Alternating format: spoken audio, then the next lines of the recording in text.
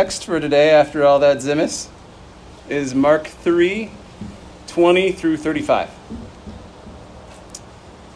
Then Jesus entered a house, and again a crowd gathered, and so that he and his disciples were not even able to eat.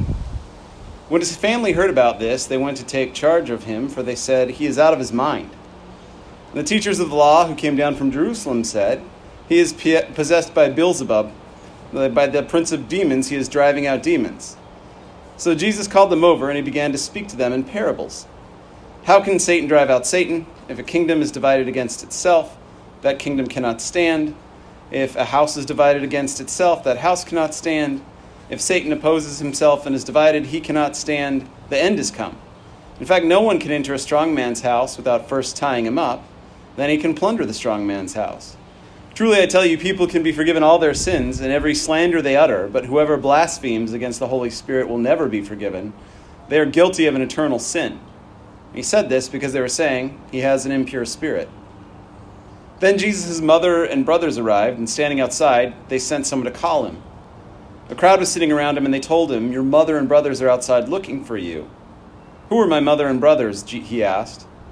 Then he looked at those seated in a circle around him and said, "Here are my mother and my brothers. Whoever does God's will is my brother and my sister and my mother." All right, so we have week 4 out of 5 of, Jesus, the Messianic secret, and identity. And last week I ended with a bit of a teaser. Maybe I hear it was a little too quick, but it was a breakdown of Jesus' interaction with the scribes on the question of whether he was able to forgive sin. And I teased it, at least last week, as an example of the question, why does Jesus speak in parables? Now, the point was, and maybe you'd recall better if I didn't move through it so quick, but Jesus has this opportunity to give a very clear and straightforward answer. I can forgive the guy's sin because I have the power to heal him, and watch this, I'm going to heal him, and bam, we're off to the races. Or, Pharisees, guess what? Bad news for you. I'm actually the guy. I'm in the embodiment of God, and so for me to forgive and or heal is well within my purview. But Jesus doesn't do any of that.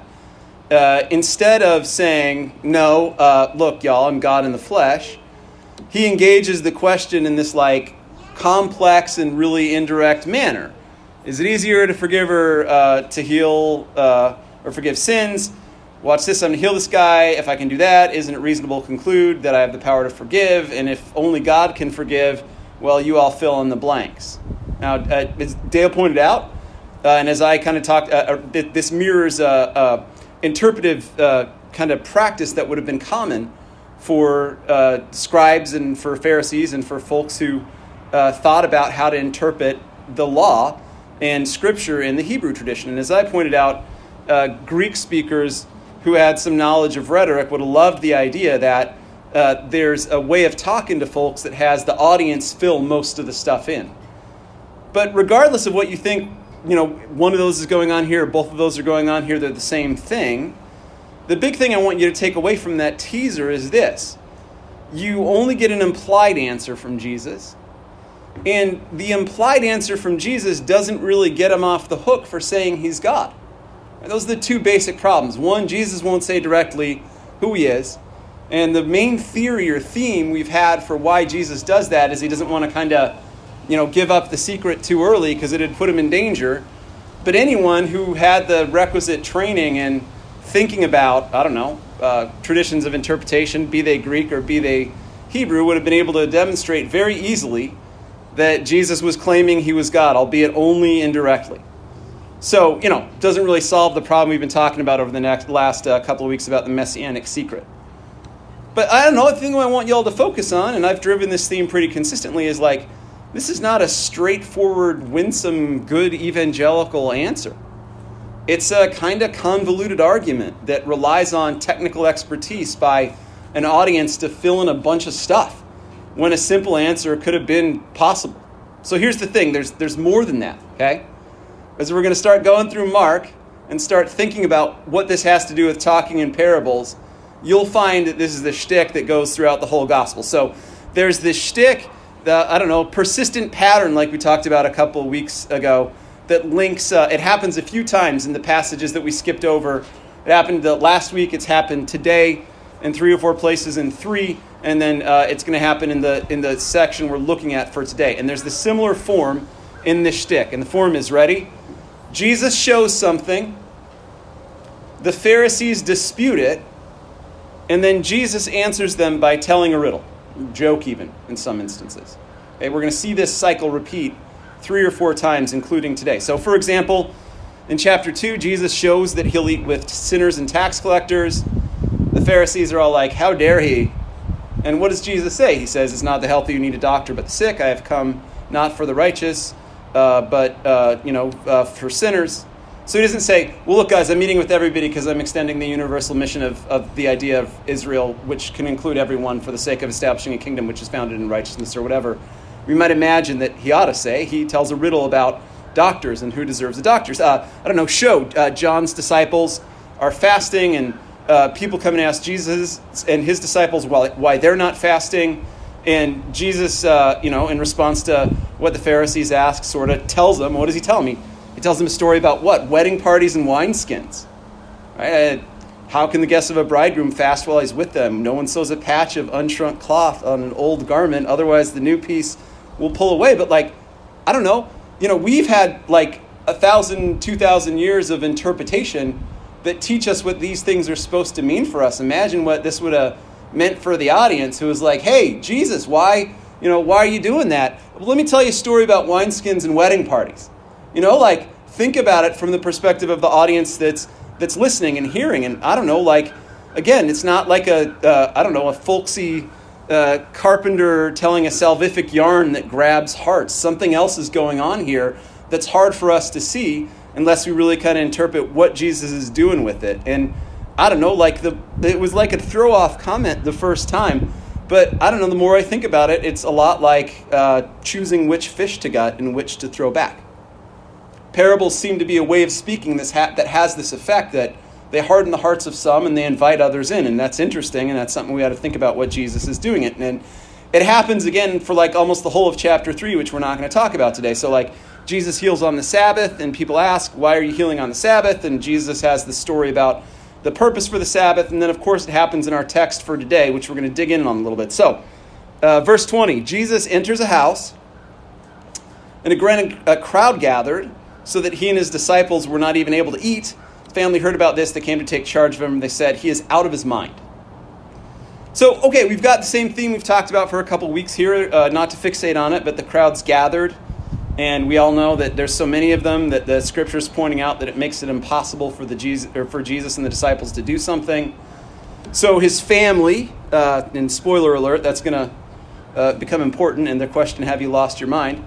Kind of come to Jesus, and they are I don't know, maybe they want to eat with him, I don't know, but the crowd is certainly gathered around him, and it makes it impossible for Jesus to really talk to anyone. So his family's like, maybe he's lost his mind. And then, of course, the Pharisees hear this, and what do they say? They say he's possessed by Beelzebub, by the prince of demons, and that he's driving out demons based on his authority of, I guess, being possessed by Beelzebub. Now, this interaction, the crowd's there, his family's there, the disciples, the ones who are near to him, I guess is what the scripture says in that first part, is an interesting interaction. And I don't know, the accusation that Jesus is, an extension of the devil is loaded for any number of reasons. But you'd imagine if we reconstruct what the Pharisees were thinking, they think, hey, we've seen this guy cast out demons a bunch, and we know that he's done it. So by what authority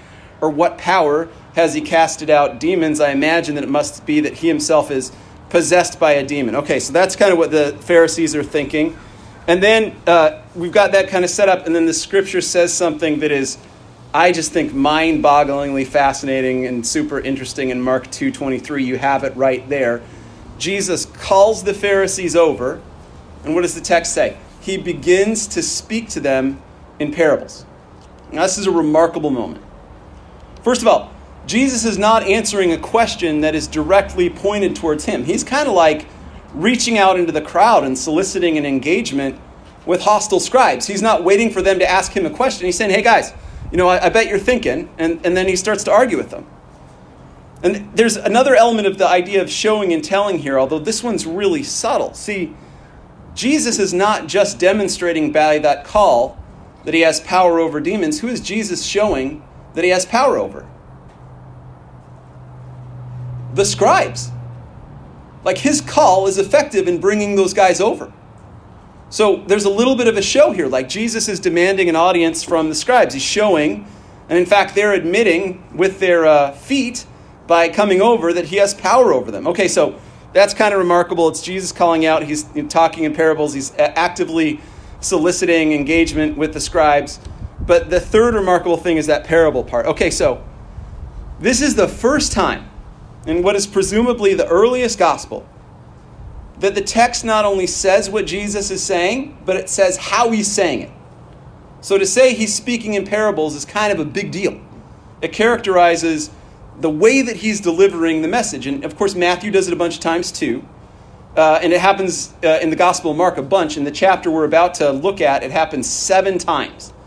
So whatever it is that Mark's trying to tell us, this word parable is super important. Okay, repeated a bunch and tells us something about how Jesus is talking to people. Now, as you might guess, parable is, as I rub my hands, a fascinating word. So, I don't know, it's composed of para, which is like close or beside, and bole, which is like to cast.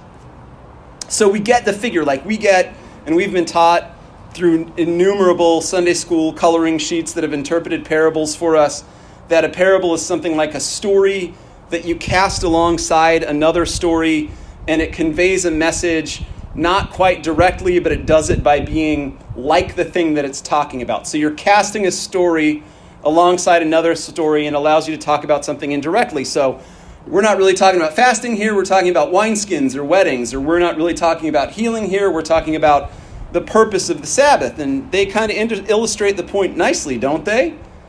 Except they don't.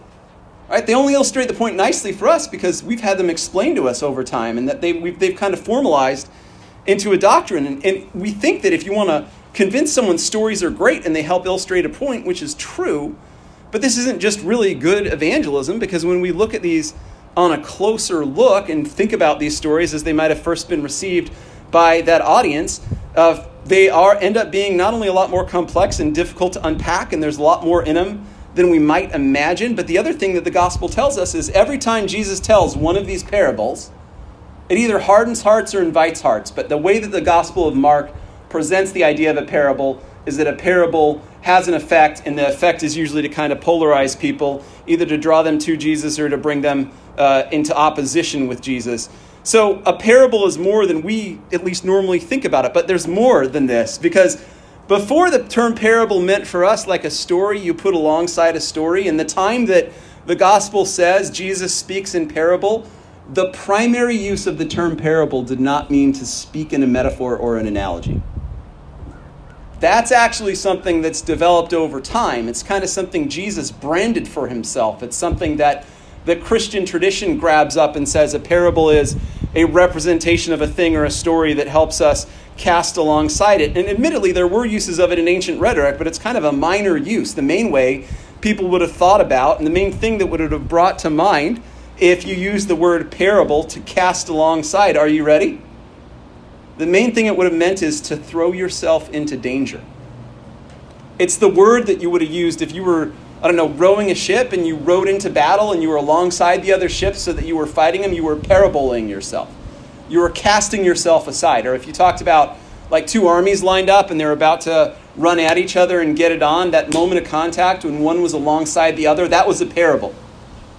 So the meaning of parable here is something that's a lot different than the way we've come to think about it in retrospect. It meant something like putting yourself in danger, casting yourself alongside someone's, throwing yourself into the battle. And let's just say, as my kids, and undoubtedly if you've studied with your kids or remember back far enough to English language arts class, if you look at context clues, there's a lot of this sense of a fight going on, isn't there? Like he's calling out to the Pharisees are hostile, they're coming over, and he is like clashing with or putting himself alongside the Pharisees. So if you doubt the kind of reading that parable is about entering into a conflict or laying yourself on a line, as the teachers say, look at the context clues. They're very clear here. All right, so third is, think about what that means when you think about the content. All of a sudden, there's this whole thing. How can Satan cast out Satan? If a kingdom is divided against itself, that kingdom cannot stand. If a house is divided against itself, that house cannot stand. And if Satan opposes himself and is divided, he cannot stand, and the end has come. Now look, using context clues, this is really weird, isn't it? Using context clues, the idea that what is at stake here is, can Satan stand alongside himself and cast himself out? Why is Jesus talking about what creates satanic unity anyway? Unless Ozzy Osbourne got to him with his backmasking, it's hard to understand why the main theme for Jesus' talk here is what creates better unity with Satan. Instead, Jesus is addressing this question of authority. Satan, I guess Satan could withdraw from a situation on his own, but he can't drive himself out. We need to be driven out by something. So Jesus is making this point that we need to, when we think about what's going on, and when he casts out demons, he's doing it by force. He's doing it by authority. He's doing it and because he's in conflict with and in battle within not only Satan, but the kingdom of evil. So Jesus is demonstrating himself being in this kind of struggle, exactly the kind of struggle that we might imagine with the parable. And to kind of put not too fine a point on it, he says, you can't enter a strong man's house without tying him up, and then you can plunder it. So Jesus is saying, here's a parable about me in parable with Satan, driving out Satan, establishing the kingdom of God, being in a power struggle not only with Satan, but with who here?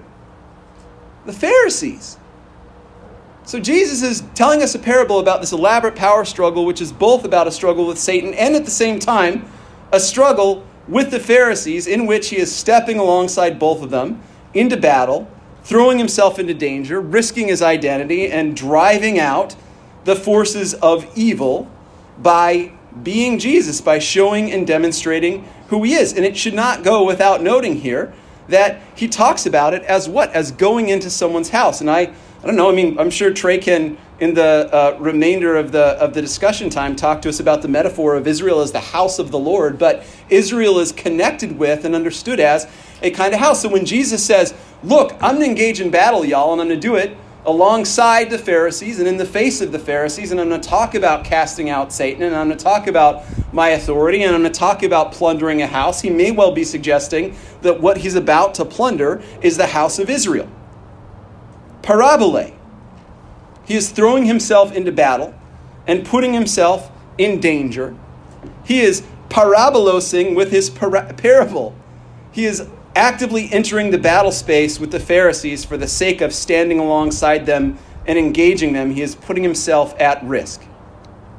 Now they're saying Jesus has an impure spirit, and he like we saw previously, he knows what they think, and so that's why he thought the fighting was about. But here's the thing. Jesus doesn't directly say to them, he is God here. Again, like the whole repetition of this idea of Jesus telling a riddle that implies he's God. What does he say? He says that you all would say that I'm aligned with Satan, or that I have an impure spirit, or that you all would even make a defense of your practice as scribes by attributing to me an impure spirit. What does he say it is? He says it's blasphemy against the Holy Spirit. What is the very concrete and direct implication of Jesus saying, by blaspheming against me, you are blaspheming the Holy Spirit? Jesus is establishing his equivalence with the Holy Spirit. To do that to Jesus is to suggest that you do it to the Holy Spirit. And Jesus says, very gutting line, truly I tell you, people could be forgiven if their sins of every slander they utter, but whoever blasphemes against the Holy Spirit will never be forgiven. They are guilty of an eternal sin. So Jesus is saying here, he's thrown himself into this battle against the Pharisees, against the powers of evil, in the sake of the kingdom of heaven. And he says, if you doubt him in it, or if you suggest that it's Satan that drives him in it, you have not only sinned against him, but you have sinned against the Holy Spirit itself. All right, now just to make this even more confusing and kind of complex of a story, at that very moment, Jesus' mother and brothers arrive. They stand outside. They send someone in to call him, and there's the crowd, and they said, hey, tell him your mother and brothers are outside looking for you. Now, what's the notable thing? What do Jesus' mother and brothers do, or tell the crowd to do? Just like Jesus did to the Pharisees, they call him. They try and create power over or authority over Jesus. They try and tell him to stop teaching to come out and, I don't know, do what mom says. Now, if you tie the whole thing together, it's about this call. Jesus makes a call to the Pharisees and they come over. He throws himself into battle with them. Jesus' mother and brothers make a call to him. They say, hey, Jesus, time to stop preaching. Why don't you come and have dinner or whatever the thing is? And he says, no, I'm not going to do it because it's my family that's around me here. Anyone that is gathered here is my family. And you tie all those things together and ask yourself, what the heck is going on here? And all these different overlapping concepts of a parable is a battle, a call, a way of controlling someone, a way of talking about them, a way of saying what you know, showing and telling, the messianic secret. I mean, it's like a bunch to sort out. Well, okay, so let's just say if you read closely, I think there's an amazing argument about showing, telling, and identity in all this, especially if you pay attention to who's calling and who's responding. So Jesus calls the Pharisees and they come and argue with him. They say they're not subject to him because he has no authority. They're scribes, and the scribes are the folks who write, read, and interpret the law. They tell him that he has no sway over them, but what do? They show that he has power over them by coming over to him and responding to him and engaging in this kind of parable conversation with them. And if you flip back to the end, Jesus' mother and brothers, the folks with whom he has a family relationship, the kind of thing that makes up your identity, I guess, well, they come and call Jesus, and what does he do? He says, oh no, that's not my family. My family are any of the folks who gather around and listen to me.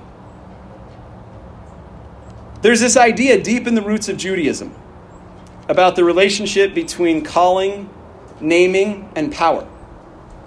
And the basic idea, one we see repeated in all kinds of myths and stories and in the Gospels, is that if you can name something and call it, you have power over it. Now, it's been a point of dispute here a little bit at Resurrection Church around whether or not, I don't know, I guess the easiest way of putting it is Yahweh God's name. But I continue to maintain that Yahweh is not a name. It's a response to a question by a human being who wants to figure out what the name of God is. And God says, I'm not a specific thing with a name. I am that I am. I am the principle of being itself. I always have been. I always will be. And in fact, that I have no name defines my character. My identity is not reducible to a proposition. I am the one that exceeds even the possibility of being entered into or named in language. Now, work with me here. What is the main descriptor that Mark uses to talk about Jesus' enemies in these 3 chapters? It's the Pharisees, but what does he call them all the time? The scribes. The ones who codify and write down the word.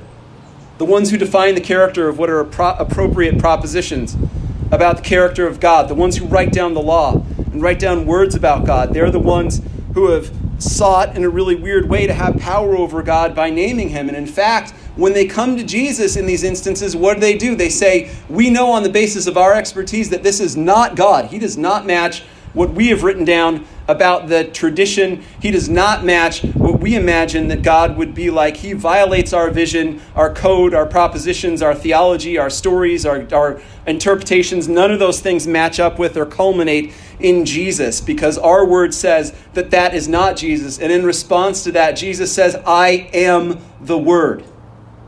Human language is finite. It's limited. It's not up to the task of naming and capturing God. We can't get this stuff out simply by telling it. It has to be shown. And because God exceeds the capacity of language to capture things, the created cannot come to grasp the essence or identity of the Creator. Instead, we need to be lowered down through the roof by our friends and by our faith in order to have an encounter with Him. That is what I mean when I say there's not a truth about Jesus. Not that there's not truth. It's not that there's a truth about Jesus. Jesus is the truth. We can ham-handedly gesture at this character is truth, but no proposition could be up to the task. Words don't do Jesus justice. He is the Word. That is what I mean when I say that the truth is not a proposition, but a person. It is in the encounter with Jesus, in Jesus showing who Jesus is. It is in meeting Him on the beach and deciding to put your net down that we come to see Him. Why does Jesus speak in parables? Because to speak in direct propositions would be to put Him at a disadvantage relative to the terms that we use about Him.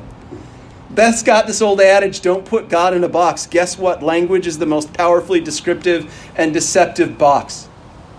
It promises us knowledge of things by communicating principles and propositions, but I mean nothing, and particularly no proposition could ever substitute for the power and presence of the person who is Christ Jesus, our Lord and Savior. Why does Jesus speak in parables? Because he wants to gut us.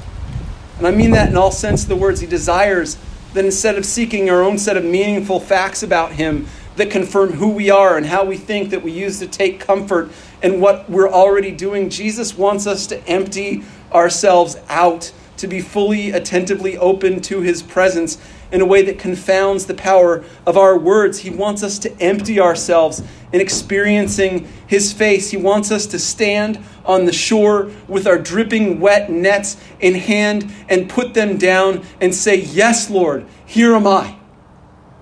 I had other things to do and they don't matter anymore." If you encounter the face of Jesus, it ought to change you. It ought to make you different. It ought to make it, as T.S. Eliot says, that you cannot go back by the other road. Jesus talks in parables not only to kind of avoid the traps of language, to demonstrate that language has its limits too, but also Jesus wants to talk in parables because he wants to enter alongside battle with us. And just like Jacob, whose hip has to be knocked out of joint for him to become Israel, we too enter into the battle with Jesus, not to be slain, but instead to be crucified and to be remade, so that in having our hip point out of joint, we might be something new. We enter into the parable with Jesus so that when he puts himself on the line and we put ourselves on the line, we are individually at risk of being changed, of being made different, of this understanding that we are connecting to something that is bigger than us, and that ought to reconfigure who we are and how we understand ourselves. That's what it means to enter into a parable with Jesus. Yes, he is alongside us. Yes, we are called into battle with him. And yes, part of that battle is with ourselves. And it should not and it cannot leave us unchanged. You can't go back to casting your nets. You can't go back to the safety and certainty of family or community or whatever it was that made you certain of yourself, that you used the idea of Jesus to baptize or make you comfortable in. Because if Jesus does not change you, maybe you're doing the parable wrong. I closed the other day with Bonhoeffer. This time I'm going to close with a little Eliot. Signs are taken for wonders. We would see a sign. The word within a word, unable to speak a word, swaddled with darkness in the juvescence of the year, came Christ the tiger. The tiger springs in the new year and devours us. Think at last we have not reached conclusion when we stiffen in a rented house. Think at last we have not made this show purposelessly. We think so much about Jesus as a buddy, or Jesus who tells us that what we already believe is right, a Jesus who provides us certainty. I love that Eliot calls Jesus a tiger. A buddy tells you how great you already are. A buddy tells you how awesome and money and whatever it is you already are. But a tiger eats you. A tiger devours you. A tiger brings you into battle and remakes you. And that, at least in part, I think, as we'll go through the rest of the series, is what a parable ought to do. It's not quite a proposition. It's a story that entails a battle, and a battle that remakes you, that invites you to be transformed in witnessing and in showing and in finally in being transformed by the person of Jesus, instead of taking comfort and talking about what we already knew or what we already thought or what we already had the right words to say. Amen.